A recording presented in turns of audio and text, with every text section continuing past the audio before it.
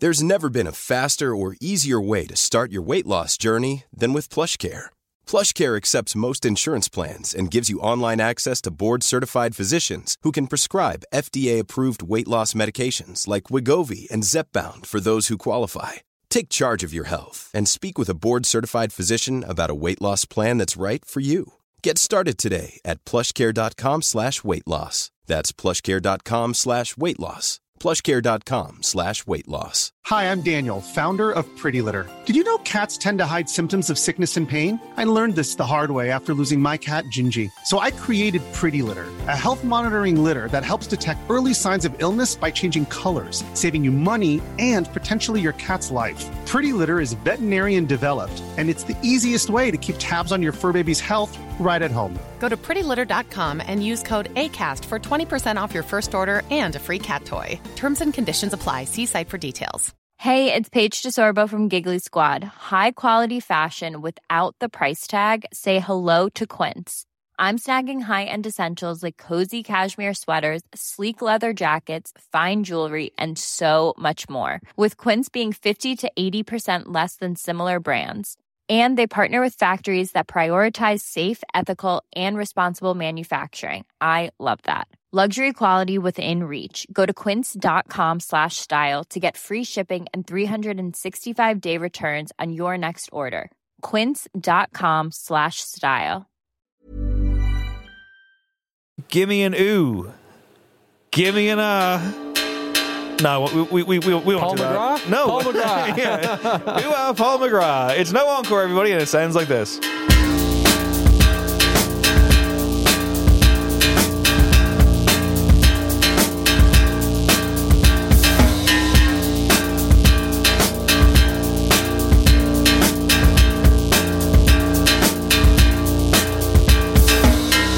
My name is Dave Hanratty, and there will be no encore. Welcome to another episode of the show. I'm not going to read out the numbers anymore because it just feels like we're old men now or something. But it's in the heavy 343 Guilty Spark, everybody. That's a Halo reference. I've been playing the Halo games again. Have you? I have, yeah. Hanging out with Dahi last month. Are you? Yeah, I'll do it. Hanging out with Dahi last month, we were playing couch co-op Halo, and now I'm hooked on it again. So it's been my kind of release, and boy, have I needed a release lately. Yeah. Life's very stressful, but we're not here to talk about stress. We're here to talk about books. Let's read a book. It's top 5 songs inspired by books. And no encore book club. Inspired by Craig, who chose this top 5. Why did you choose this top 5? I just felt inspired. I can't even remember. There was a new story that's not on the running order about someone writing something for Lord of the Rings. Was it? Who was it? Fiona Apple? No? Fiona Apple has written a track, I think, for the series. So actually, it wasn't even technically book related. Excellent. Which cropped up a good bit when I was looking at selections. Well, I think it's an interesting one. We did toy with the idea of just extending it to pop culture, but I think there's enough in every different medium to probably, I'm going to say it, milk various different top 5s from that one thing. So let's milk the books. Yeah. I used to love books when I was young. I mentioned that in the Patreon preview post this week. It is patreon.com/no encore if you want to support the show. And it's a good time to do it, I would say, because we are recording a brand new No Aux Court this weekend. We're back at it. We've committed to it. So that'll be out very, very soon. Get your wallets out. For patrons only. Our Recommends Corner, which I think will be interesting because we haven't done one in a while. I'm curious to know what you guys are listening to, but we'll hold that off. It's patreon.com/no encore. New episode coming in the next few days. Thank you to everyone who supports the show. Yes. We greatly appreciate it. Anyone who has ever supported the show. And of course, please tell people about the show. That's the best currency of all, apart from money, which is also good. Books, I used to love them. We can talk about that later on in the show. Before we get going with the news, this is intriguing. Did you have a falling out with the concept of books? Yeah, the written word and I go way back, and tempestuous as it is. I watched the new Spotify show. It's called The Playlist. It's on Netflix. Swedish. Oh, it's on Netflix. Yeah. For some reason, I thought this was something that I was just going to stream via Spotify, and I was not looking forward to. No, it's out now. It's called The Playlist. It's a 6-episode show. I've watched 4 of them so far, and it's. I thought it was a documentary. It's not. It's a dramatization. Is it about struggling artists who aren't getting paid correctly? They're in there. Okay. Yeah. It's about the formation. They lament the fees they get from streaming services? Each episode is from the point of view of a different person, and the last episode is called The Artist, so I haven't gotten to that one yet. Okay. But it's doing kind of like it wants to be The Social Network, and it does a thing where at the end of every episode, one person kind of walks into frame and almost takes the baton and goes, "That's not how it happened." And it's like, "Oh fuck, man, here we go. Head of Sony Music next." It's good. Oh. I'd recommend it. Oh. It's not blow away, but it's held my attention so far. Okay. So check it out, guys. But for now, we press on with the show in the way that we've done for the last 200 odd episodes. Let's go. Start spreading the news. Yeah, nothing different there whatsoever, huh? So what's the top story? Animal Collective, probably the biggest act in the news over the past week or so. Former darlings of Pitchfork and the likes. They've had to cancel dates, Dave, including their upcoming Irish one, I believe. It's because of the touring economy. It's just not worth it, apparently, or sustainable for them. And lots of others. Which is, the actual gig economy is not in a good place right now. No, it's actually, jokes aside, it's very concerning. So they released a statement saying, preparing for this tour, we were looking at the economic reality that simply does not work and is not sustainable, from inflation to currency devaluation to bloated shipping and transportation costs and much more. We simply could not make a budget for this tour that did not lose money, even if everything went as well as it could. Animal Collective, I mean, maybe a slight cult concern these days. Still a fairly sizable act. Yeah. And if they can't do it, doesn't, yeah. Well, it's an interesting contrast because this arrived in the same week that Blink-182 announced their original lineup reformation and announced a 73 date, I think it is. I mean, there's levels. World tour. This is Blink we're talking about here. Have you seen the prices for those tickets? 80 odd euro at a baseline, yeah. And lots more after quid. That. Yeah. Did you get a ticket, Adam? I did not, but I probably will. I will go. I've never seen them before, and I was a huge Blink fan back in the day. I still am. Last time I saw them was 11 years ago. Where? In the Three Arena, formerly known as the O2. Okay. I had tickets to see them in the Point, so the Three Arena, formerly known as the O2, formerly known as the Point, back in my teenage days, and they cancelled, and then I just never got to see them after that point. I think I kind of went off them for a while. I took it personally, like Michael Jordan would. But the original lineup is back, Greg. Tom's along, back in the fold. Matt Skiba. Never thought I'd see today. Matt Skiba just turfed the fuck out, I presume. I don't think he's put out any statements yet, but I assume that was the deal. And it's kind of like the Chili Peppers deal where it's like, Frusciante's coming back, so... That's it. Yeah. I will say, I hope Matt Skiba's all right, because I love Alkaline Trio. I don't think Matt Skiba brought a ton to the new Blink, but also I wouldn't necessarily expect them to be making great albums. Like, one of my mates messaged me and he said, I think that Tom DeLonge going back to Blink-182 will actually do more harm than good. And my response is, I disagree, because they're coming off the back of 2 nothing albums, like California and 9. There's just almost nothing on either of those records that's even worth keeping. Maybe like 2 songs off California. But like, it's a nostalgia tour. That's what this is. Yeah. And what was the rationale behind it doing more harm than good? Like, he's into aliens and stuff.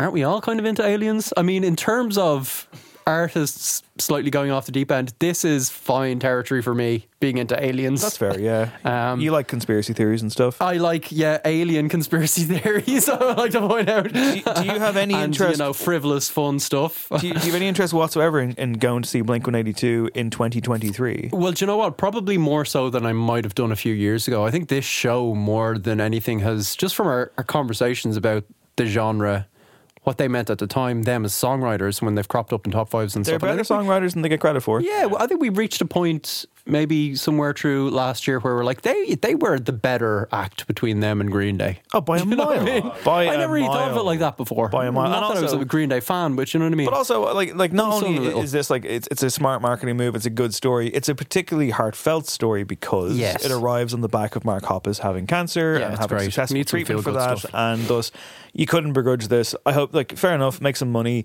And like, I assume there is a new album coming. In fact, by the time this podcast is out, there'll be a single out called Edging, because you never do grow up, do you? But an album's coming. Tom DeLonge said it's the best. He said, what if I said we just made the best album of our career? And my reaction is, you definitely haven't. But I will listen to it nonetheless. Well, I mean, he didn't say they'd made the best album. He's just, what if I said it? He's testing the waters. I'm posing the question. I'm taking the temperature. He's very much edging. I think, aren't we all? But essentially, I think edging towards a great show. I think essentially what's happening here is it'll be a greatest hits tour, which is what it should be, and I think it'll be great. Yeah, Greatest hits.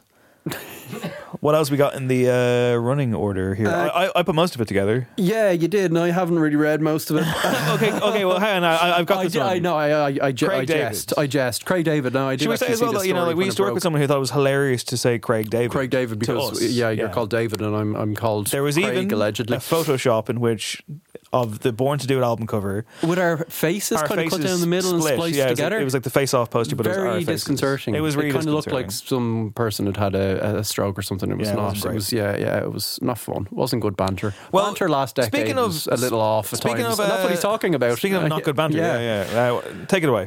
He's really opened up about how he felt about Bo Selecta, parodying him essentially, I guess. Lee Francis just kind of mocking him for years on end. And we knew, obviously, this had a huge impact on him. I mean, he's talked over the years about how it kind of was something of a death knell for his career at that stage. But he's just kind of said really like how it affected him emotionally and how he's called out Lee Francis again, said the apology wasn't that heartfelt at all and he needs to be held to account. This was an interview Craig did with The Times. He said it felt like a vendetta and when it got a following it became something that affected me. People would shout at me on the street and I felt the same feeling I had when I was bullied at school. Lee Francis had normalised bullying by making a comedy. Has he reached out to any of the people he did on his show? He hasn't reached out to me. Has he gone to communities to talk about bullying, racism, and to be educated? You can only ask him. All I've seen since his apology is people still tweeting him thinking Bo Selecta is fun and the tone of his response being very much still, I'm the funny guy here. That he still plays it like a joke after his apology tells me everything. Yeah. So, yeah. And also, he, I remember having this conversation before with a mate years ago and they were like, well, that show destroyed his career. And I was like, what are you talking about? And they were like, it destroyed his career. Very much it did. And it's like, he has a career, of course, but like, once I kind of heard the hypothesis, I was like, yeah, that is fair. It destroyed all his credibility. It genuinely fucked him up. This story went out, this week online, and of course, the majority of the comments were being like, it's not fucking racist, it's funny, and like making references and stuff. Not on his side, which just further proves the point. Yeah. And a big thing that people were saying was, well, he was on the show. He appeared on the show. He lampooned, like he leaned into it. Yeah, and he addressed that himself. He was basically like, of course, it was a weird catch-22, and he was trying to get advice in terms of like, how do we deal with this? Yeah, damned if I do, damned if I don't. Yeah, do I try and lean into it? If you're fucking being bullied and people are having a laugh, a defense mechanism might be to fucking go, and just try and fucking protect yourself. That's essentially what he seemed to do by going on the show. So yeah, that's plus he also has every right at this stage of his life to turn around and say, well, here's how I feel about it. Yeah, 100%. It's people can change their mind even if that's not necessarily what happened here. And I think he's accurate. I think it is fucking racist. And that show sucked, by the way. It's bizarre when you look back at it. Not that I've gone back to watch it, but even just thinking about some of those sketches. I got the box set. Yeah. At the time, I didn't really get the humour of it, but the fact that it was even on TV now seems shocking to me. And it's that strange thing where, like, Lee Francis is still something of a star. I haven't seen his output, but the Keith Lemon stuff, and he's like on ITV2 things, and anyway, his career is still. It's weird that his rising star, like his whole. The foundation of celebrity is based on something like that, which would never get commissioned anymore. But now he's kind of segued into other stuff, and I guess he's just distancing himself, but not quite enough, I guess. It's also, again, like when these things happen, it's the same when, like, a football manager says something in a press conference or whatever. It's like, Craig David was interviewed by journalists. They asked him about this. He gave an answer. And everyone's like, oh, he's fucking, what's he whinging about? It's like, he gave an answer in an interview. He gave an honest answer in an interview. That's allowed, isn't it? Yeah. Why are people so fucking weird about this? It was like I saw. Don't say that my comedy's racist. That means I'm racist. Well, yeah, you know what, mate? It does. Sorry, go on. I saw a clip of Graham Norton he was at some talk. It was like a one-on-one interview, and he's being asked about like cancel culture, of course, because he's a comedian, and he was basically saying. Addressing kind of John Cleese and stuff like that. And he's saying new host of GB News, John Cleese. Yeah, oh my God, what a fucking world we're in. I'm basically saying it must be strange for older kind of white men to realise that they've spent their entire lives just kind of being able to say things and not being held to account on it, and now they are. But he very much was making the point of like, I'm being asked about this. And now I have to talk about it, and it becomes this celebrity says this about that celebrity, and it's like these are issues that like I shouldn't be speaking about this. Experts should, psychologists should, or this is not the way the narrative should go. And then I just did a quick Google search after seeing the clip, and of course all the fucking news stories pulled from it was like, Graham Norton takes aim at John Cleese. Blast, oh my God. And also there was also so the Radio Times put the clip out as well, and they were like, Graham Norton says cancel culture isn't fucking real, snowflakes. And I was like, that's not what he said. Yeah. That's not what he said. Put on the spot about it. Like, it's like I work in the media. It's a fucking disaster, okay? Anyway, speaking of feuds and strange ones, Beyonce versus Right Said Fred, who recently featured in the quiz, of course, Right Said Fred, that's right. Yeah. What's going on here, Craig? So, Beyonce interpolated I'm Too Sexy. Do they have any other songs? Sure they do. For Alien Superstar on that Renaissance album that she came out with in the summer, which I've only got to a few times. It's kind of pop house, I guess. It's house based. It's very 90s. It's riding that wave. So of course, why not go back to 1991? That's fair enough. Pop house novelty hit I'm Too Sexy.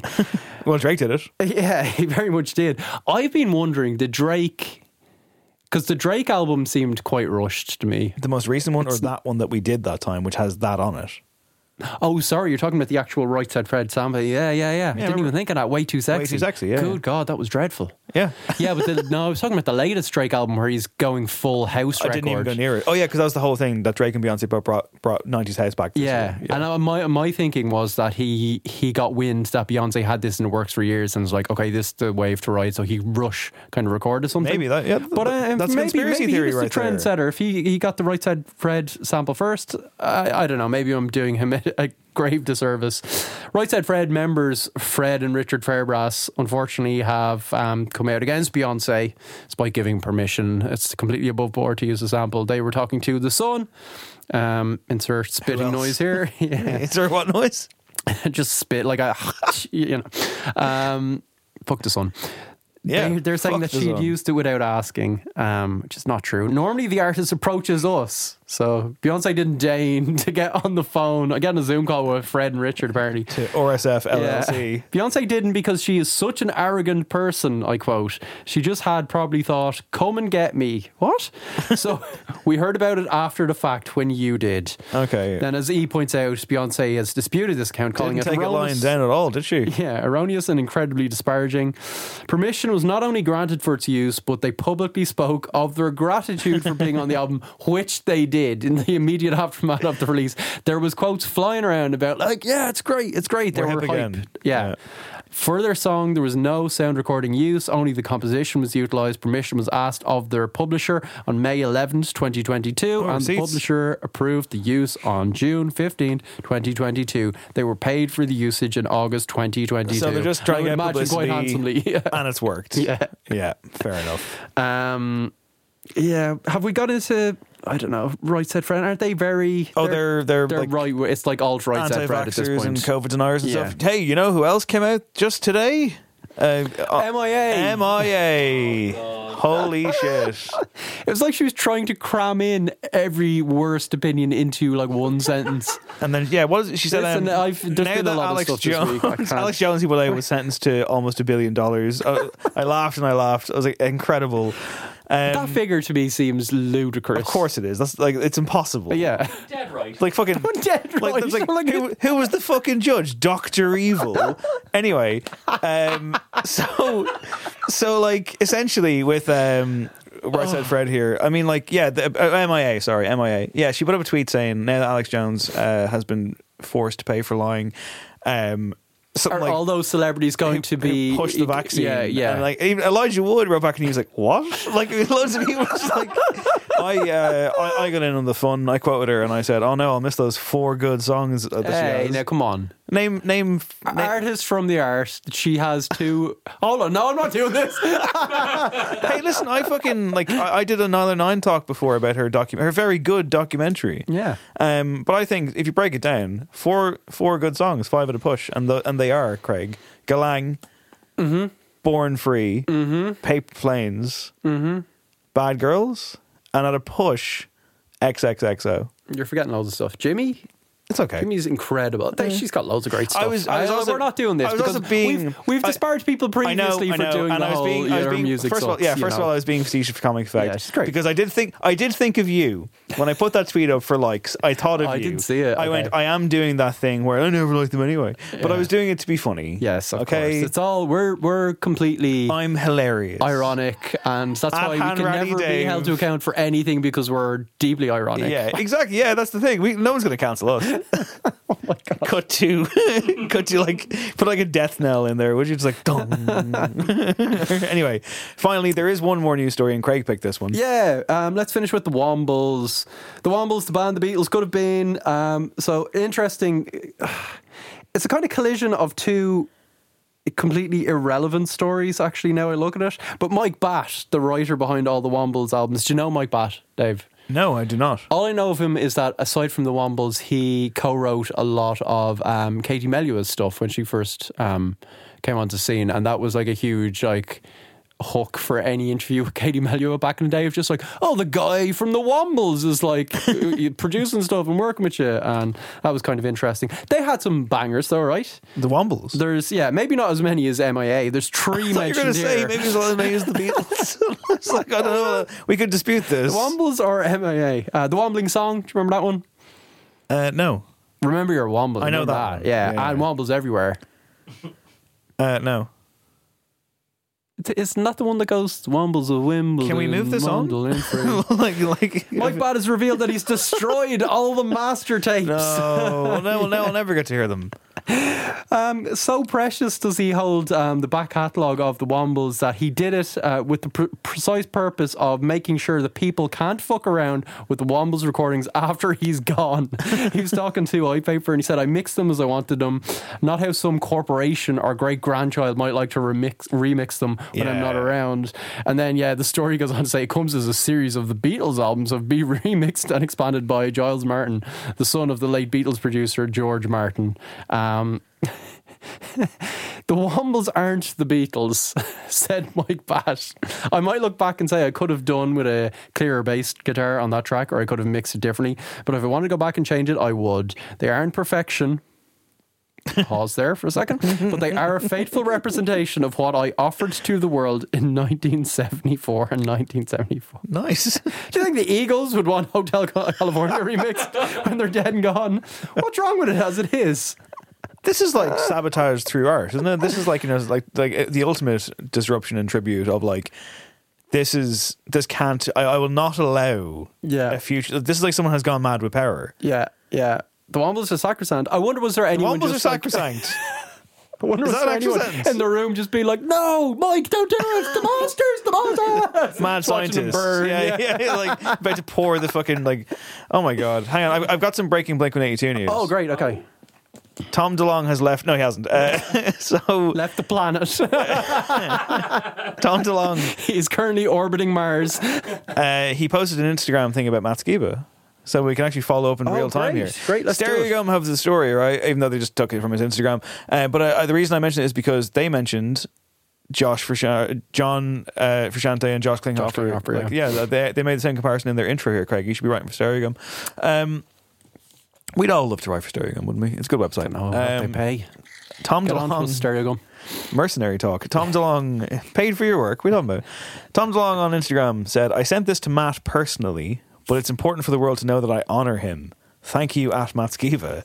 Here's my private message. I know. You had all the best intentions. It's important that you all read it and think, I'm a great guy. Exactly. And here it is. Hi, Matt.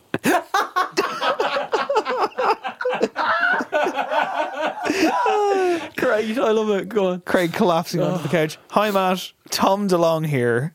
I wanted to take a minute and say thank you. I'm also reading this for the first time in real time. Oh, brilliant. Hi, Matt. Tom DeLonge here. I wanted to take a minute and say thank you for all that you've done to keep the band thriving in my absence. Nice. I think you are enormously talented. I still love and listen to your band to this day. That's Alkaline Trio, everybody, by the way. If you've never listened to them, they're fantastic. Back to the message. You've always been so kind to me, not only in the press, but also to others. I really noticed. Emotions between the three of us in Blink have always been complicated, but Mark's cancer really put things into perspective. But to be honest, the band would not even be here today if it were not for your ability to jump in and save the day. So from my heart to yours, thank you for being a member of our band. That's lovely. That is lovely. Nice, yeah. Nice. Yeah. Should he have kept it between the two of them? Yes. 100%. Yeah. What? Like, there's no. He didn't say why it was important to share, did he? So the fans know that everything's harmonious, I suppose. Okay. Yeah. I didn't see the response from He didn't have to. He Yeah. could have just said, "Listen, I've been onto him," and like, It's fine. Yeah. I feel better for having read it. I thought it was lovely. Yeah. That was I'm good. It's behind good this vibes. reunion. I'm not going to be cynical about that. I think this reunion is a good thing. And listen, when they inevitably break up again, maybe they'll get like Pete Wentz into the band or something. You know, who knows? Yeah, possibly. Although he's a bass Although- player. Bass player. He's a bass player. So What that means Mark would have to leave this time. We don't want that. Oh God, Jesus! If Mark goes, Travis goes. So then you just have Angels and Airwaves again. Or Boxcar Racer if Travis stays. What he said kind of wasn't true, though, right? Go on. He's just like, the only reason we can do this is because of you. It's like, well, no, you could have just had a hiatus. Yeah. Do you know what I mean? Actually, might have been bigger news if the name had been retired for a few years. He's being nice. He's being nice. nice. I'm sorry. I mean, he's a better man than I am. What he's done there is he's closed the book on a certain thing. Yes. And he's opened a new chapter for an existing piece of literature, and musical literature, you could say. You fumbled a bit there at the end, but it was great. I'm raging. I'm actually raging. I'm raging.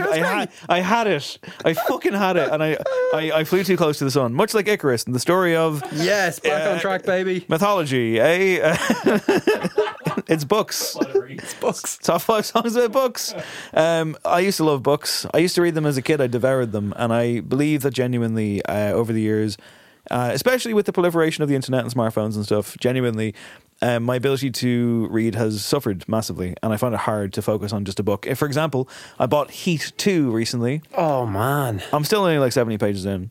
Okay, and I'm like, so it's not gripping you then? No, it was good, but I just find it really hard to. And I will say, like, I haven't read anything in a while. Like, I think the John Connolly book was the last thing I read, and like, what I did there was I had to like go onto YouTube, look up one of those ASMR, rain on a, apartment block window in Japan at like 3 a.m. type things, and have that in my ears as I read the book, which actually was quite lovely, and I would recommend doing.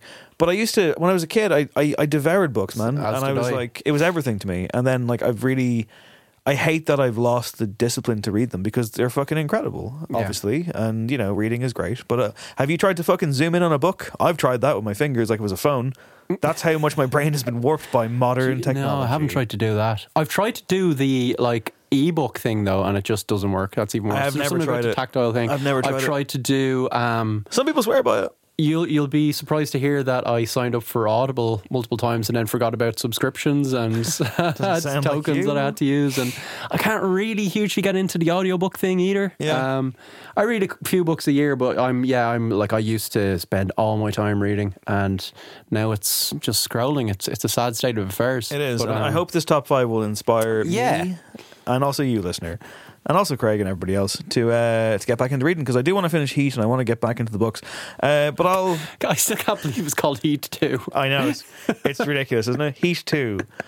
And it's like, that's great. You couldn't have thought of anything else. Yeah. Heat 2. Fucking ridiculous. And it's like, whatever the years preceding and after, like, it's very complicated. Yeah. Complicated book. It starts off, and the start of the book is literally like a recap of the film. And in the recap of the film, they get the amount of times one guy got shot by the other guy at the end wrong. Of course they do. How did you do that? And Mick Pope, who's a big Heat guy, huge, keeps sending me that screenshot of that paragraph, and he's like, why can't I get past it? Yeah, why can't I get past this? He's so upset. Anyway, top 5 songs inspired by books. We'll see if we stretch the thread at all, if it goes into a non-book setting. I don't know, who knows, maybe there's like, what defines a book? How do you define a book?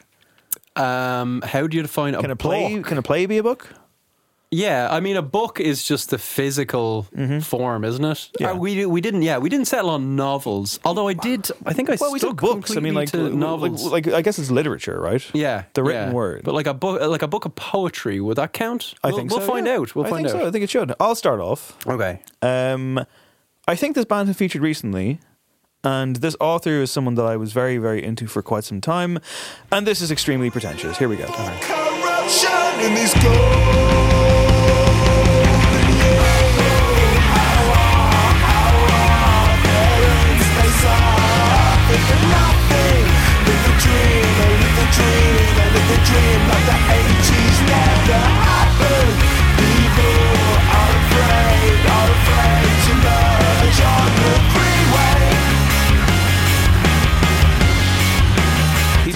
Afraid to Merge on the Freeway, which I believe is the opening line from Bret Easton Ellis's Less Than Zero. Fucking knew it. His debut novel. You knew it, did you?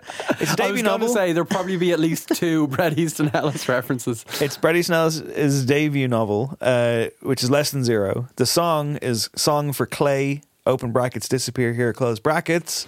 Clay being the protagonist of that book, and the band are Block Party. Block Party, your boys. Block Party, Kelly Okereke there. Opening track on the second album. Can you name the album? Yeah, I can. Not right now, though. It involved the city. Yes, it did. People screaming at their phones right now. Yeah. The follow-up to Silent Alarm, it came out in 2007, I want to say. Enemy, all over it. Yeah. Q Magazine, all over it. What was it? A Weekend in the City. Weekend in the City, yeah. I like the album. Yeah, it's not bad, actually. And it starts off with this song, though, and boy, is it pretentious. The opening line is, I'm trying to be heroic in an age of modernity. Yeah, it's very... Can you think of a more Block Party line? I've got one for you. I feel like Matty Healy was taking notes. Speaking of, should we review the 1975 album next week? Is it out tomorrow? Tomorrow, yeah. And it's short, and then is it? Yeah, I love that you're like, because the last 2 ones have been like double albums. I know. Apparently, like it's the most straightforward album they've ever done. Well, I mean, one of the singles, I'm in love with you. The chorus is literally just like, I'm in love with you. It's inane, but I think. Well, I figure like 1975 is tomorrow, and then Arctic Monkeys is the week after. Yeah, well, I could go for it. Probably should have done the Gilliband one. See, Gilliband got Best New Music in Pitchfork. Yes, and they're also referred to as being from the British Isles. It was changed, I believe, to the British and Irish Isles, which I love. Yeah, I've never heard new location. I've never heard that. 1975's new record is 43 minutes. 43 minutes. It's not terribly short. We probably should do 1975. But let's talk about a different 11 tracks. Let's talk about So Close. Let's talk about a different UK band that maybe Arctic Monkeys. Yeah, we'll do that the week after.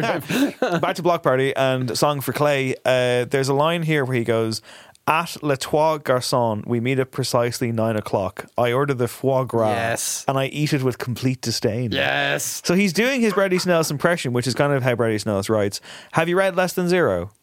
Yeah, I read it like when I was about 15 or 16, and it didn't really work for me. I remember kind of enjoying it, but I didn't then venture. Some people connect with his work, and then suddenly it's all they can fucking read. He wrote it when he was 19, I believe, and it was published when he was 21, which is depressing. It's follows Clay, a rich young college student who's returned to LA for winter break around 1984, and it's first person narration. His progressive alienation from the culture around him, loss of faith in his friends, and his meditation on events from his recent past, and he's friends with drug dealers and stuff, and lots of sex and drugs and bad behavior happening, of course, setting the tone for Bret Easton Ellis' career. I believe American Psycho. Was American Psycho the one after, or was it Rules of Attraction? I can't remember. I've read everything he's done apart from his recent thing, which was that kind of collection of stuff, because he's gone very right-wing and Trumpy. Has he gone full? I don't know. I think he has. I haven't paid enough attention because I kind of fell out with him eventually. I used to. He might be one of those ones that's just like, well, this is where the edge is at the moment. I'm being provocative. I don't really. I do think he's written some great stuff though, and there is a sequel to Less Than Zero called Imperial Bedrooms, which is good. Glamorama is good. Lunar Park is amazing. American Psycho is fucking brilliant. Yeah, Rules of Attraction is very good as well. And yeah, look, he's got a style. And it is very kind of, this is what this is. It's not surprising to me that Kelly Okereke would want to pay tribute. And I do think that Song for Clay, Disappear Here, is a good opener to that record. I do think that's a good album. I might have to go back to it actually, because it was pretty good. It's disjointed. I think what came thereafter was just like they became a bit of a punchline, and suddenly it was everything bar the debut was not worth revisiting. The second one is good. I mean, like it's I think it got a weird. There was such hype around him at the time. Everyone wanted it to be amazing, and then everyone was like, "This is kind of disjointed and messy." It is disjointed and messy, but in a good way. So yeah. I like Block Party when they're good. I like Bret Easton Ellis when he's good. And I don't subscribe to the idea that, if you read American Psycho, you're automatically a prick. I think it's a very funny book. It's a satire. It is, yeah. Much like Fight Club. Yes, I'm that guy. But I'm not that guy. And that's my number 5. Oh, God, we cleared up that you're not that guy. My number 5. Okay, so for my number 5, reading is often a very solitary pursuit, but this actually inspired one of the more collaborative efforts from this group, and here it is.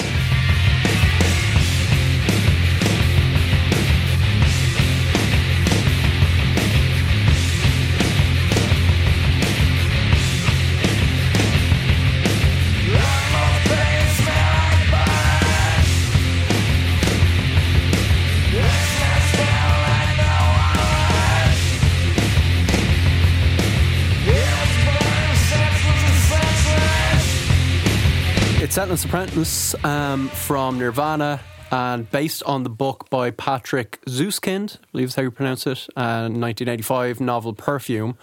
Came to both these pieces of art independently and didn't realise. I had like one of those kind of like dumb eureka moments when I was halfway through the book. I'm like, oh, is that the Sentinel's Apprentice? And went back to, my stack of cues and like found it. How is that stack these days? The stack is somewhere in an attic. Never throw those magazines out. No, they're a little piece of history. My brother had like tons of Empire magazines over the years, and like we can't find them anymore. Oh, they're all gone. I wish they were there. Yeah, don't know where they are. They must be in the attic somewhere. Writing in those things. It's a bit upsetting, but yeah, apparently Kurt Cobain was obsessed with this novel, which, if people don't know it, it's kind of set in like 1700s France. It follows this outsider who's born with this unerring ability to pick up on people's scents and create wonderful kind of perfumes, but he doesn't have a scent of his own. So he's mute as well, is he? Yeah, and I saw the film. I haven't read the book. Yeah, and like from a very early age, he's kind of almost seen as like a bit of a devil child, and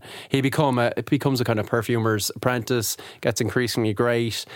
I won't really spoil anything, but he realizes that the scent that we're all most interested in is the scent of a human, and how do you improve on, so it goes to a dark place. It goes to a place where Kurt Cobain loved it so much that he read it apparently like 20 times. So that's kind of where you're going with it. Have you seen the film? I have, yeah, and it's not it's okay. It's very stylized. Ben Whishaw is really good. Yeah, in it. Alan Rickman, I think, is the. I think they handled a lot of the more extravagant kind of set pieces in it quite well. But yeah, it was just one of those ones where I really, really liked the book, and I don't think it did a huge amount for me. Do you think what's better, that or Scent of a Woman starring Al Pacino? There's more shouting in Scent of a Woman, so I'm going to go with that. Yeah, Al certainly wasn't mute. Charlie. But yeah, I mean, a lot of this novel is, tells of being a total outcast and kind of wandering the countryside. And Kurt Cobain was like, yeah, I can see myself being a bit like that. And also there's a lot of layers of stuff going on in terms of consumerism and also creating things that people appreciate, but we ourselves can't really appreciate. And it kind of chimes so much with the experience, I guess, Kurt was having. So I can imagine him like really gravitating towards it. But the actual song itself, the riff, Dave Grohl wrote, I believe, and Kurt was like, it was extremely basic. It sounded like Tad or something, but I didn't want to hurt his feelings and I wanted to encourage him. So I'm like, yeah, let's go for it. So we have Kurt Cobain to blame. Yeah. But yeah, I really like the riff. It's a bit boneheaded, but they do some kind of nice descending stuff with it, and the drums are incredible on it. It came out of a jam. It was the first time I think they were all credited as writing on it. Second track off In Utero, which is my favourite Nirvana album, and one of my favourite albums of all time. As I called it on Radio Nova that time, In Utero. In Utero. I kind of flip between both of them. No, I think you're correct and I'm wrong. Yeah, I think it is In Utero, but I was saying in Utero for donkey's years, because it was one of those ones where I'd never heard anyone pronounce it. These things happen. Yeah. I mean, I know someone who was on the radio recently and they described the word hyperbole as hyperbole. Yeah, but you know what? Like those moments where it feels like it should be embarrassing. Actually, what that's a signifier is that they are someone that reads things and they don't hear it out loud. Do you know what I mean? Okay. I never thought of it that way. That's very interesting. And they haven't said just someone hasn't just said it out loud. And every day is a school day. Every day is a school day, and yeah, that's my number 5. Good stuff. We'll keep a similar tone, I think, in my number 4. Yeah. And you talk about books, I do I? You talk about books. Your Dickenses, your Brontes, your Dickenses. I'm sure Alan Shearer has a book out there on the shelf somewhere. Your John Aldridge's. How about The Good Book? Here's number 4.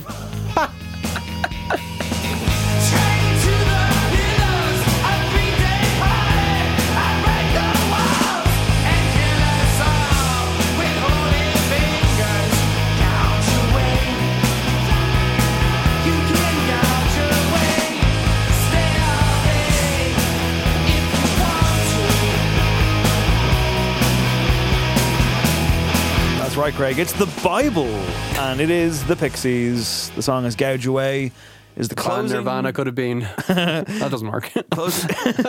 Closing track on Doolittle, which might be a perfect album. Would you call it a perfect album? I adore Doolittle. I prefer Surfer Rosa because, of course, I do. It was the first one I heard. It's literally just that preference. But yeah, Doolittle is incredible. Yeah, Gouge Away by the Pixies. Just wonderful way to end a wonderful album. An album that features a lot of references to biblical violence. And this track in particular focuses on who, Craig? The gouging of the title is the gouging of the eyes of somebody. It's Samson and Delilah. Samson and Delilah. Yes. Yeah, I was just reading that this week. Fuck. I'm not actually reading that, but I noticed this in one of those my lists copy of the good songs book inspired by books on my lunch break. I might include that. But there's plenty of stuff, obviously, in Pixie stuff about religious references, like obviously, you have Monkey Gone to Heaven with, if man is 5, the devil is 6, God is 7. But whenever, I never knew what he was going on about there, but I like it. But this Monkey's Gone to Heaven. I mean, he, like Black Francis, he's talked about before, especially the lyrics in Doolittle, and he said that they're just words that fit together nicely. Even the name Black Francis, though, you flip that around, it sounds biblical. He said the point of this album is to experience it, to enjoy it, to be entertained by it. So he's kind of pushing away the idea that he's trying to make any kind of grand statement here. But I'll tell you, he made a grand statement with this song. That's right, Craig. You want to know? I hear you ask. I can read your mind. No. Is there a new metal cover of this? Well, I tell you something. There is. My second question is, but do we have to listen to it? Yes, we do. But before we do, and again, listener, shout if you know it.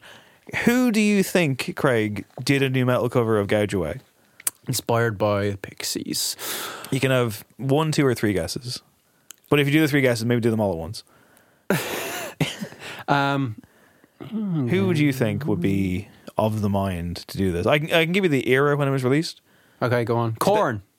So Korn is a guess. 2002 is the answer for when the era was. Stained. And one more guess. Shit. Both wrong so far. So maybe came to Pixies from Nirvana. Puddle of Mud? No. Okay. I mean, it could be anybody, but it's these guys.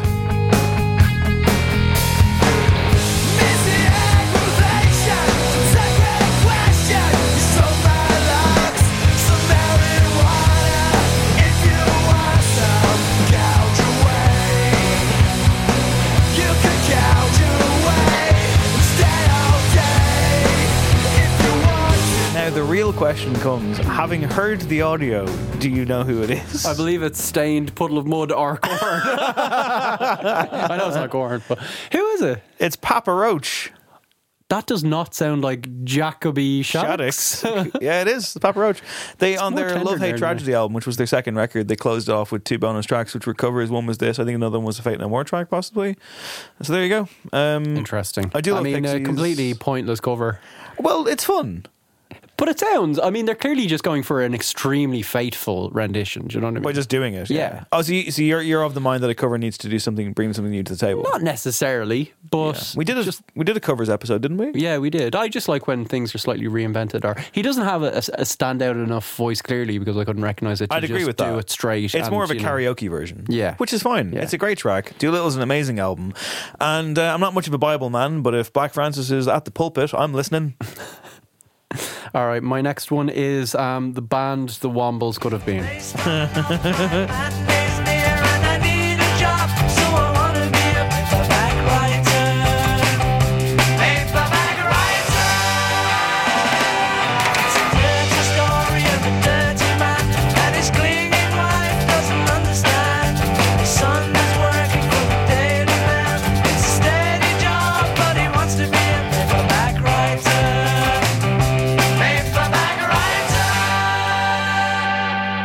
Making their No Encore Top 5 debut, it's The Beatles with Paperback Writer from 1966.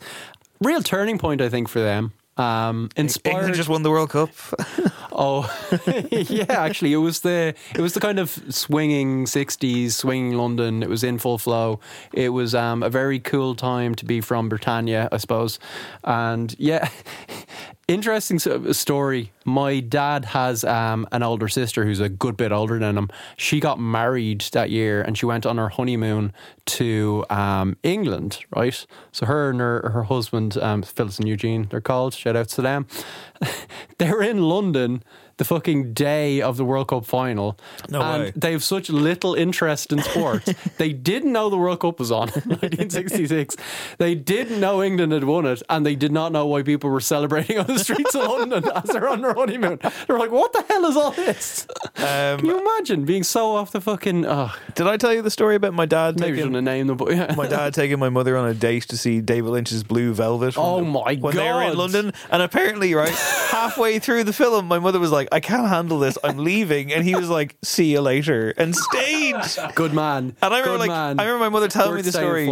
I think maybe he told me. I remember they told me the story, and I remember turning to him and I was like, and you married this man? Adam if it's Lynch or love, it's love true. All the way, baby. Adam has a count, because I asked him, he read my mind during the playback of that song, how many times have the Beatles appeared in No Encore Top 5? Any guesses? I'll say 8. I will say, I'm going to go low. I think 6. Craig has it. 6. Whoa! Did I ever pick them? No. There must have been a worse list or overrated. No, I actually had them been overrated. I'm sorry. I had their album Sgt. Pepper as overrated. Yes. Slightly. Overrated albums might be the favourite top 5 we've ever done. What I will say, we need to do a sequel. That was a great one. If it counts, there was an additional 4 subs of the Beatles. Okay. 4 subs, okay. Well, that's clearly me being like, we can't keep using them. That's a World Cup winning squad. There's been some recent ones. Did I pick Godhead's cover of Eleanor Rigby? I probably, that's my closest I've gotten to picking the Beatles. Can we get? Anyway, back this song wasn't on Sgt. Pepper's, that was still to come.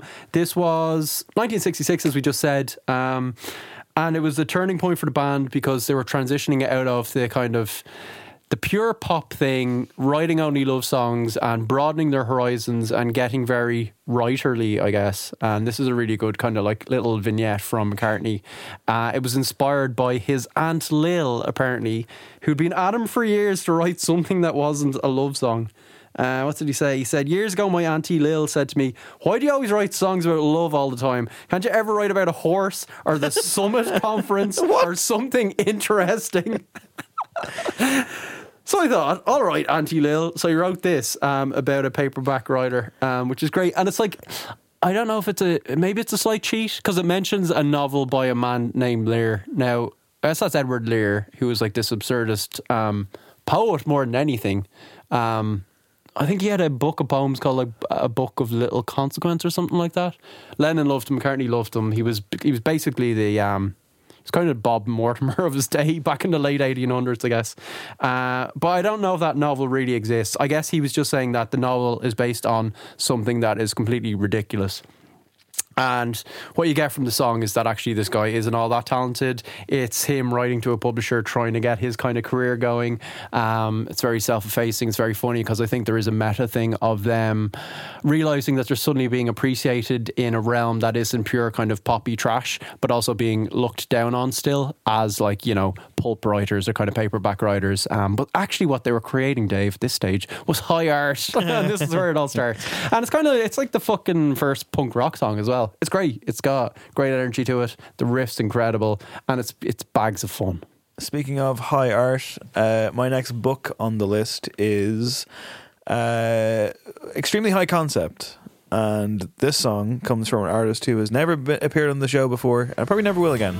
So here she is. I follow it down into the belly of a whale where my secrets echo all around. You know me now, but you do better than that.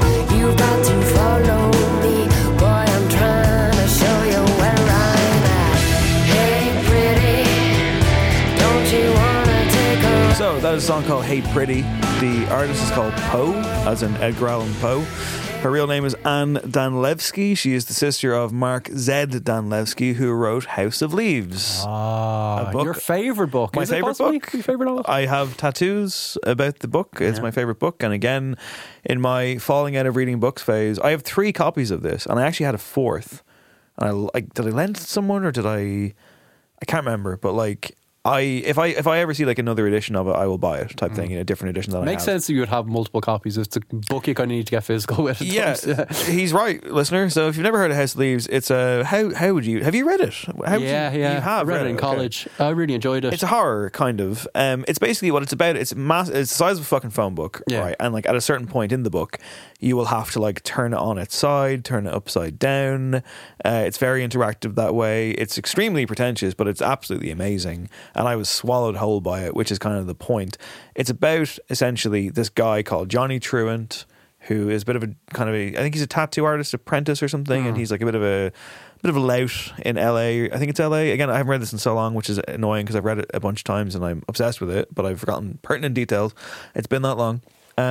He finds a manuscript in his apartment block, and the manuscript is about a documentary about a house that people think is haunted. And in reading the manuscript, he becomes obsessed and his world starts to distort, and he, it's a dangerous obsession. And like, is he becoming haunted? Is there any kind of actual, supernatural element to this whatsoever? And he's essentially like, when you read the manuscript, he's putting in like notes. So you're reading his narration, his footnotes in it, while also there's a narrative again. And it's fully like, is any of this real? There's even a point where like he gives you like this version of his life, and then he goes, completely lying, that never happened. So it's all, I've got to say, it sounds kind of insufferable, but it's brilliant. It's so well done, which is like, I don't know how he pulled it off. It's a work of art, legitimately. Like the way it's set out, even in like its typefaces and its physical nature, and like the way the pages kind of go. It's incredible. It's an unbelievable experience. And there's references in the book to Poe, his sister. And then she wrote an album called Haunted about the relationship that they had with their father, and also about the book. So it's like it feeds back into itself. But this song Hey Pretty is a weird one because like there's two versions of it. There's this kind of more radio friendly one, but then there's one that like the studio kind of fucked with, in which they actually have Mark Danlewski doing a voiceover for most of it. It's weird. She's only ever released 2 albums. One was called Hello in 1995. This is Haunted from 2000. And apart from that, nothing.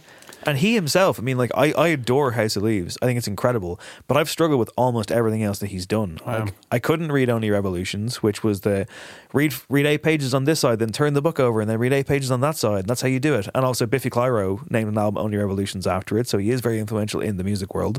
Then there was like, there's a book called The 50-Year Sword, which is kind of a novella. It's great. But then he started doing this thing called The Familiar, which was this new project where it was like a 27-volume thing, and they're all, again, the size of phone books. I got the first one, I couldn't even get through it, and I actually looked for an update recently, and it was like after 5 of them come out, there's like a post being like, I have to agree, unfortunately, with the publisher that these just aren't selling enough. So, oh man, yeah, it'll probably never be completed. But he's a high concept guy. He's kind of the Bret Easton Ellis of his world in that way. I thought House of Leaves was a fucking masterpiece. I'm desperate to read it again. It's a good time of year to read it as well. It's a scary book. Yeah, it is actually. And it's good for kind of like in front of the fire as the lights go down around you. And the Poe album's really, really good companion piece. There's some stuff on it that is almost kind of, musicless and too abstract for me. But she's an interesting figure. And together they made this kind of weird cross-pollination, high concept project thing. But again, if I was to recommend any book to anybody, as I always do, House of Leaves, Mark Z. Danlewski, Daniel, S-K-W-I. I'm bad at spelling. It's fantastic. It's amazing. You should check it out. And check out Poe as well. She's an interesting artist who probably deserves more credit. Very cool pick. I like that a lot. Before we get into my number 3, just to quote the artist who created it, saying about kind of songs of this ilk that they did. I liked what I did, but now I look at it and go, that was a bit iffy. I hear the forest thunder down in the valley below. I'm waiting for the angels of Babylon, waiting for the eastern glow. The apples of the valley, oh, the seeds of happiness. Ground is rich from tender care, repay, do not forget. No, no. Led Zeppelin was Robert Plant talking about his Lord of the Rings phase, and that's the Battle of Evermore, which has lines about like ring rats riding in black and other stuff sprinkled in there. It's pretty subtle on this one.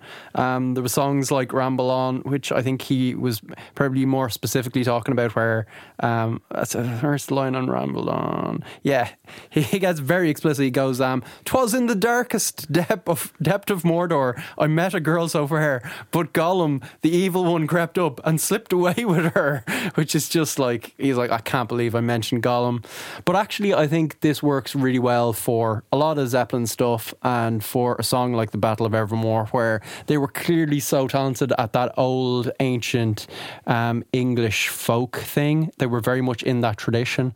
I know they kind of like were, the other part of them was this heavily indebted blues American sound, which they've kind of been called up for, and like, you know, court cases in recent years for just cribbing direct riffs and stuff like that.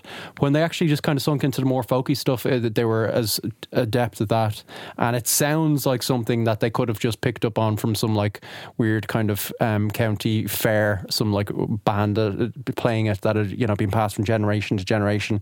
But no, it was Robert Plant in the 70s and late 60s just being bang into Tolkien with his like, I'm guessing just like shirtless walking around with Lord of the Rings saying, guys, this is really cool. It was like a weird resurgence of interest in Lord of the Rings.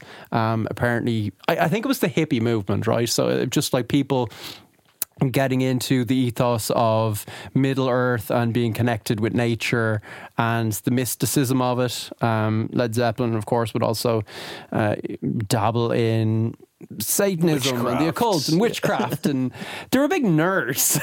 Do you know what I mean? And it's deeply uncool, but somehow they had the talent where I just listened to something like the Battle of Evermore, and that mandolin is so magical. And it's the one song I think they released that had another vocalist on it, Sandy Denny, friend of the band, added this kind of really haunting counterpoint to Robert Plant, and it just sounds like a song that could have existed for hundreds and hundreds of years. And I don't think you get that without his interest in that kind of fantastical side of you know, the English tradition.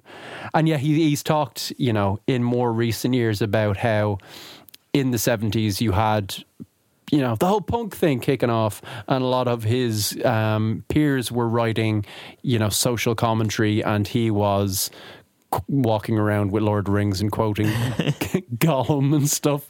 But it works. Like, I don't think Led Zeppelin would have been as powerful if he was trying to make very direct references to like striking and political gestures, and you needed his kind of mystical nonsense where it's more like his voice is an instrument and you don't focus on it.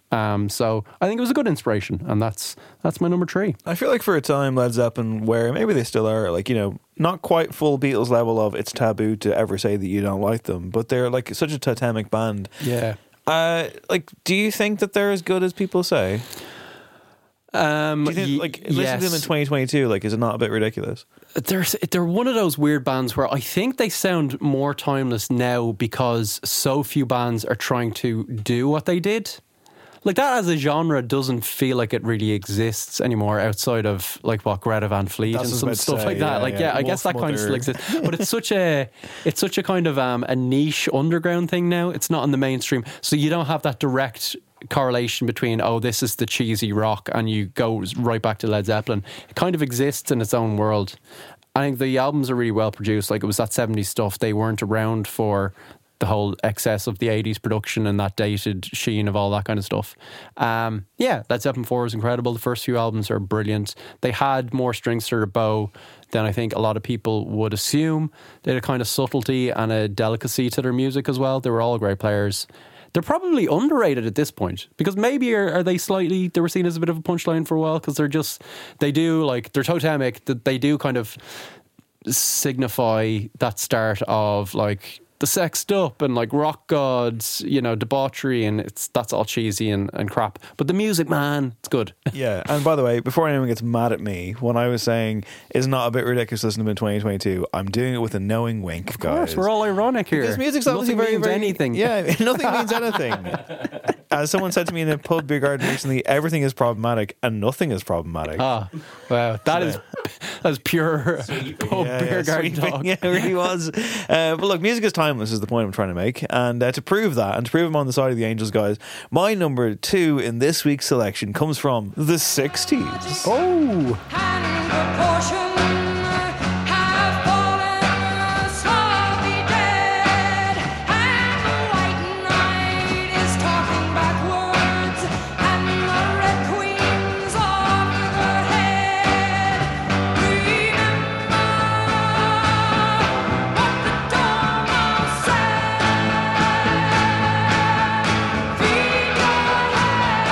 Of course, White Rabbit by Jefferson Airplane from Alice's Adventures in Wonderland. That's where the inspiration comes. Written and performed by Grace Slick. She was in a band called The Great Society when she wrote this, but she quit them and joined Jefferson Airplane. And it's an incredible, incredible, incredible song. I love it. I always have.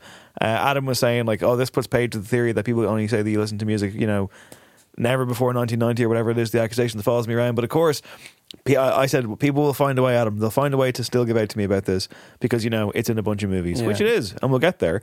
But basically, you know, Grace Slick, who wrote this, said that it was meant to be a slap in the face to parents who read their children novels like this one and then wondered why their kids later used drugs. Because obviously, as we all know, Alice's Adventures in Wonderland is in fact a handbook for deviants, Craig. What? Yeah, it actually links in nicely with the Led Zeppelin thing because it does come back to that like English tradition of like whimsy, but there's a dark psychedelia to it. Like it's all nothing is as it seems, kind of. She said that White Rabbit is about following your curiosity. That's what the rabbit represents, and I think it's a nice kind of a companion to one that you picked last week in the songs about the cold. You picked California Dreamin'. Yeah, that era. Because like obviously this song has been beaten to death by pop culture, but it's never unwelcome when it comes on. Yeah. First of all, it's like 2.5 minutes long, which is always great. And it's just such a fucking incredible song. And I gained a new appreciation for it in the last couple of years, as I gained a new appreciation for what else? A film. This is, of course, used in a whole bunch of stuff, but I do love its usage in The Game, starring Michael Douglas. Oh, yeah. The David Fincher film, which I know a friend of the show, David Tapley, watched it for the first time recently, and I think he only gave it 2.5 on his letterbox. But I must say, Tapley, persist, go back, because The Game is one that it took me a long time to fully get to the level that I love it at now. I've seen it a bunch of times, you know, since it came out, and my takeaway was always that was never as good as I wanted it to be. But I'm finally there now. The last 2 times I watched it in particular, I think it's 4.5 out of 5. I think it's fucking incredible. I think the ending is brilliant. I disagree with anybody who says the ending is bad. I think the ending is actually perfect and has a fantastic joke attached to it. The whole thing is a joke, really, with there's just a great, great gag in it. And also, I'll go out there and I'll say this, Craig. Oh, I think it's Michael Douglas's best performance. Film? Oh, yeah. Best performance. Not his best film. Well, his best performance. What's a better film than that with Michael Douglas? Try out some Michael Douglas films. Basic Instinct, No. Wall Street. No. Don't Say a Word. Disclosure. Oh no. Romancing the Stone. No.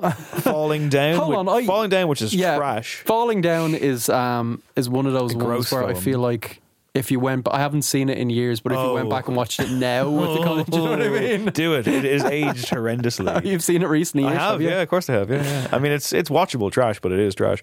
This song was also in a trailer for The Matrix Resurrections, of course. I think it is in the movie as well. Yeah. That was very disappointing. It was in Stranger Things, tried to co-opt it as they do with every bloody song. And it was used recently in the WWE, in pro wrestling, for the return of a character, Bray Wyatt. So there you go. Good. It holds. Do you know Rick Rubin's mad into pro wrestling? Yeah. He's like he always goes to SummerSlam because it's always in Los Angeles. This is new information. He's always in the front row. Yeah. He's bang into it. He's hung out with like Triple H and stuff. Yeah, they're mates. I wonder do him and Billy Corgan hang out and just chat wrestling? Well, Billy Corgan runs a wrestling company, so yeah, very, very likely, I would say. Yeah, you'll always see Rick Rubin at SummerSlam, like behind the announcers in his big fucking beard and his white t-shirt. That's beautiful. That's beautiful. I mean, like Rick Rubin should do it. He should do a stint in wrestling. Oh, he'd be great. Or at least Mick Foley dress up as or at least just produce some themes or something. Anyway, he's just done producing the new album from The Strokes. Excited? Yeah, I saw there was. I saw there was an update about that, wasn't there? He said that they were recording outside or something in Costa Rica. Yeah, he set them up on a mountain, playing at the ocean. Wow. Like to the ocean. Did he do New Abnormal? Yes. He did. Yeah, Okay. That went well. So, is there a timeline for the New Strokes album? no, I think he just let slip that a few months ago he'd been working on it. So it's done. Am I surprised that they're doing one? I don't know. I'm quite surprised, to be honest, just because it's been not long, such gaps. But although 2019 was it 2020? 2020. So 2 years, probably be next year before we get it. Hyped. Okay, that was my number 2. Okay, here's my number 2, and there was lots of options for this particular artist, songs we'd picked before. I've gone with a deeper cut, but I guess we can talk about all of it, really. You paused in the doorway. It's the West End stole you away. I want to go pull you away. So I run into the hall, into the corridor. There's a door in the house. I hear the lift descending. I hear it hit the landing. See the house and the cat stand with my key eye, with my key eye, with my key eye, with my key eye. That's Kate Bush, Get Out of My House, the closing track to The Dreaming, which I think seems to be rising in estimation year on year. It's now the album that people suggest when they don't want to suggest Hounds of Love. Do you know what I mean? It's just like, actually, The Dreaming is kind of even more experimental and cooler, and it's like, I think it's Big Boy's favourite record. This was her getting deep into her Fairlight bag, and you can hear it there, just kind of loads of early sample usage and her producing it all herself. And this is based on, it's inspired by The Shining, the book, not the film. I haven't read the book, actually. Neither have I. I haven't read much King. Neither have I. Quite different, I believe. Was it The Shining? He wasn't pleased with the way... Yeah, he hated the Kubrick version. He made a TV version. Which I can kind of understand, because I think the descent into madness was a bit more gradual in his original novel.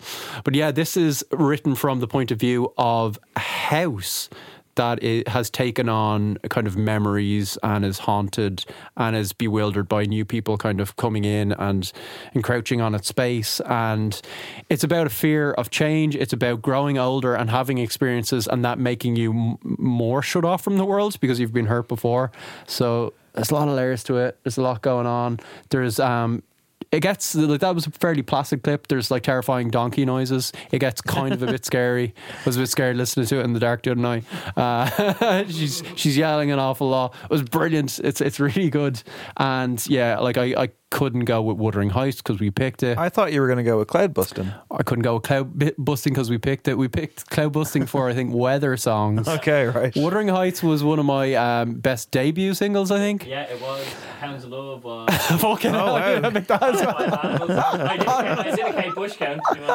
Well, it's 4 now, is it? Yeah, well, this is the first track from The Dreaming, so I'm glad I ended up with this one. I could have gone with The Sensual World as well, which became Flower of the Mountain, which was the Molly Bloom soliloquy, had that clip as well. But actually I shied away from that because the clip was her just getting extremely sensual and indeed, and I was thinking ahead to us just sitting here listening to it and it's sensual enough, averting our eyes. Yeah, it's already pretty spicy. So I went with scary instead of sensual. That's fair. Yeah. Scary and sensual can be the same thing for some people. I know. Goths, I believe they're called. Anyway, number 1 for me. Goths, I believe they're called. Did say off mic in advance, I said I think I picked one of my best number 1s. You did, yeah. Bragging, strutting around the studio, so you were. Well, yeah. I was slapping imaginary high fives like like a wrestler doing an entrance. I will say, like, first of all, you get a 2 for the price of 1 with this one because there's 2 different references in this to the written word, but also. What an outstanding song this is from an incredible band who we all miss. Here is my number 1.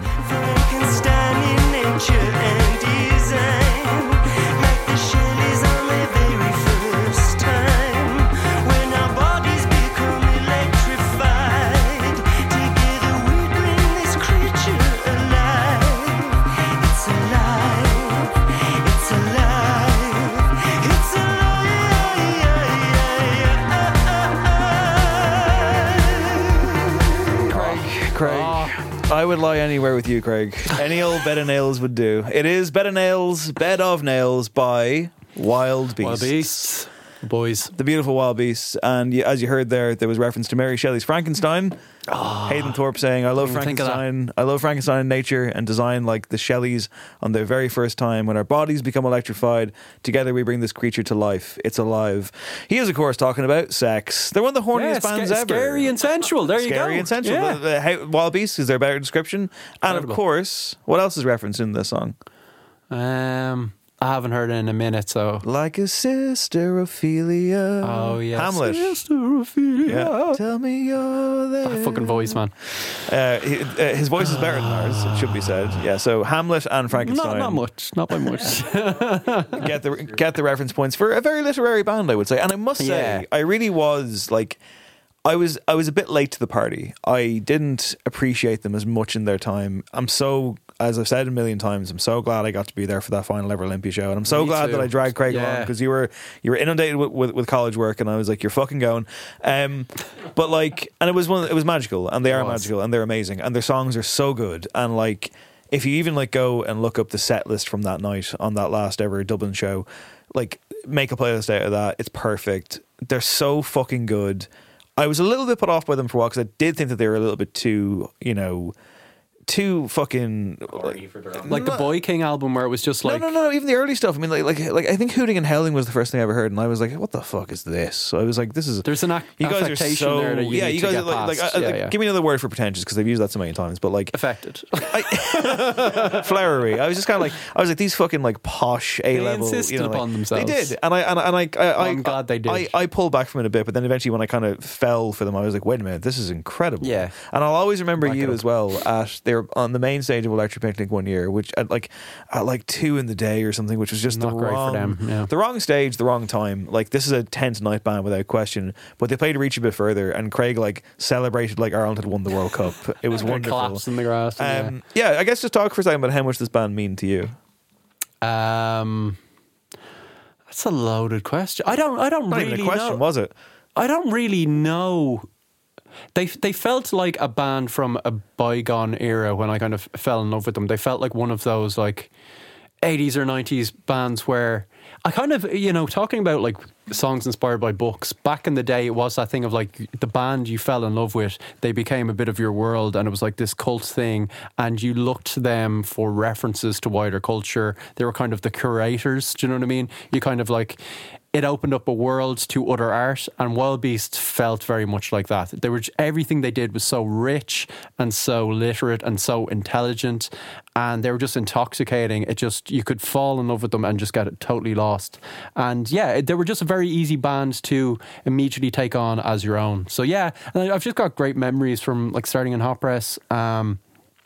Very few great memories through there, but working through Hot Press and just different kind of struggles and returning to the albums as they would come out, and just it meant a lot. Yeah, this is from Smother, isn't it? This is from Smother. Yeah. What is your favourite Wild Beasts album? Probably my favourite. That's the one. I think Smother is the one. Okay. I don't know if that's the one most people would say, but that was the one. Yeah, that really kind of that I go back to the most. They're a wonderful band. Great. They're I think they earned their affectations. They were wonderful, and I miss them dearly. But they left a good-looking corpse, so good for them. Yeah. Very similar band from maybe a decade or two prior to that, but everything I think we've just said applies to them. And I will say, before we play the clip, this is a song that I previously, years ago at this point, did a top 10 for this band on the show, and I did not include this song. And there was outrage, and here it is. Of course. Do you want to count? Yeah. Okay. I was only okay.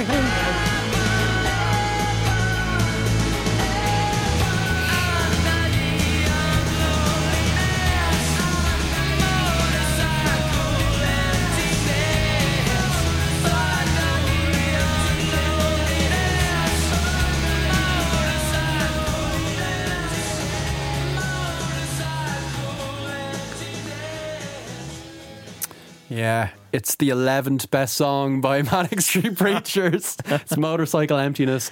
I can't remember what point I was making when they didn't make that 10.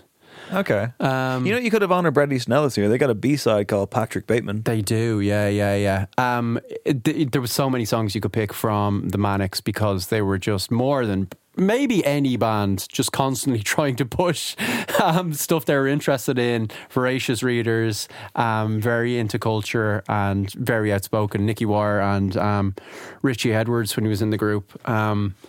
Richie Edwards, who was ostensibly rhythm guitarist, but like there's that story of like some other guitarist in the band coming up to him and asking him about like his guitar and his tone, and he was just like, I don't care, I can barely play the thing.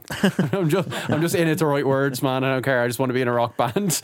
And your man was like disgusted. Was like, that was the genius. He was just a poet pretending with a rhythm guitar. It was tremendous. So yeah, this is based on Rumblefish, the S.E. Hinton novel. Although I kind of wonder, did they just see the film and then go, oh yeah, we love that novel? Do you know what I mean? Maybe something the Manics I've never seen the film. Is that Matt Dillon? Matt Dillon, and it is Mickey Rourke, who's tremendous in it. It's the one that followed The Outsiders, which is the same writer. Okay, right. And The Outsiders was like the big hit, and I think Rumblefish, it's been years since I saw it. I think it was on like Channel 4 at like 2 in the morning. Is it Francis Ford Coppola? Yeah, it is. It He is. Okay. He directed both those films. Did he? The Outsiders came out quickly and was like a massive hit. This was an absolute flop. But I think he like went on to say this is like his favourite film that he ever made. It's black and white. It's really well shot. Always say that, don't they? But yeah. Musicians do. That album that didn't work was always the best one. Mickey Rourke is tremendous in it. Like that was real. Like he could be Brando. Do you know what I mean? At that point, for a time, he was an incredible actor. Yeah. And a beautiful man who fucked up his face by boxing. Got into boxing. Yeah. This is a song kind of about wasting your life and about consumerism and just like, it takes that kind of motorcycle biker gang aesthetic. It doesn't have a huge amount to do with the plot, but they're just using it as a jumping off point. It's very cinematic in its own way. Just that guitar, soaring melody. It's definitely in probably their top 10 songs, but I think it was more one of those introductory lists, and I was just like, everyone knows Motorcycle Emptiness, let's get on with the deep cuts. So that's my rationale. But I love the Manics, adore the Manics, and they've probably been picked quite a bit, Adam. This is the thing. I mean, I guess before we get to like as part of the epilogue for this top 5, I'm going to guess that this is the Manic Street Preachers' 5th appearance in a top 5. I'll go higher, but I think you're probably right. I'm going to go 7. So, I thought it would be this is like high. Oh yeah, only once. 3. Okay, right. And 1 no aux chord. Okay. And if you like No Aux Chord, by the way, and if you want to hear a new episode of No Aux Chord, it's patreon.com/No Encore. It'll be out in the next few days. We will gather and we will talk about music we've been listening to lately that doesn't make conversation in the show. We will have a debate now, I guess, over the next few days whether or not we should review the 1975 album. We might do it. We'll see what happens. But for now, that is us, in fact, closing the book on our top 5 songs about books or inspired by books, inspired by literature. And that's No Encore, everybody. But the great writers, some of them are unknown. Like you just don't know. Like they're you never know what's out there. Ghostwriters, they're mysterious poets. But thankfully, we can honour and give flowers to the man who writes the tone for the show every week. It's kind of our editor. Makes it sound pretty good too. It's Sonic Architect Adam. Woo. Thank you. I don't know why I broke into spontaneous applause because we appreciate he deserves him. Craig is standing on it. It's because we appreciate him, and we appreciate you, listener. Like I say, always please be of the mind to tell a friend about the show. I recommended football cliches to about like 6 people in the last week, and I thought about this, and I was like, I hope people are going out there with the same fervour and passion that I do with football cliches about No Encore the world over. Yes. So just do that. That's all I ask. Not that much, is it? It's not like I'm coming at you for money or anything. Yeah, well, we are slightly coming at them for money, but in a really passive way, and we don't care that much, and we love you regardless. Well, we care. If you're listening right now, it's fair to say we love you. That's true. We do love you. And on that note, my name is Dave Hanratty. There has been no encore. There will be no encore. Good night, everybody.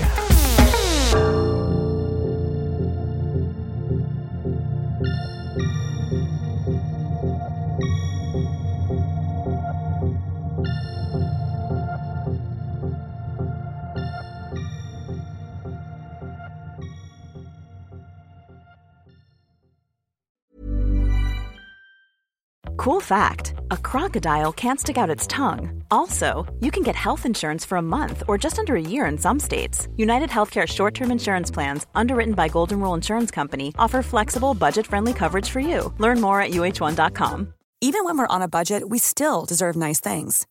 Quince is a place to scoop up stunning high-end goods for 50 to 80% less than similar brands. They have buttery soft cashmere sweaters starting at $50, luxurious Italian leather bags, and so much more. Plus, Quince only works with factories that use safe, ethical, and responsible manufacturing. Get the high-end goods you'll love without the high price tag with Quince. Go to quince.com/style for free shipping and 365-day returns. Imagine the softest sheets you've ever felt. Now imagine them getting even softer over time. That's what you'll feel with Boll & Branch's organic cotton sheets. In a recent customer survey, 96% replied that Boll & Branch sheets get softer with every wash. Start getting your best night's sleep in these sheets that get softer and softer for years to come. Try their sheets with a 30-night guarantee. Plus, get 15% off your first order at bollandbranch.com. Code BUTTERY. Exclusions apply. See site for details.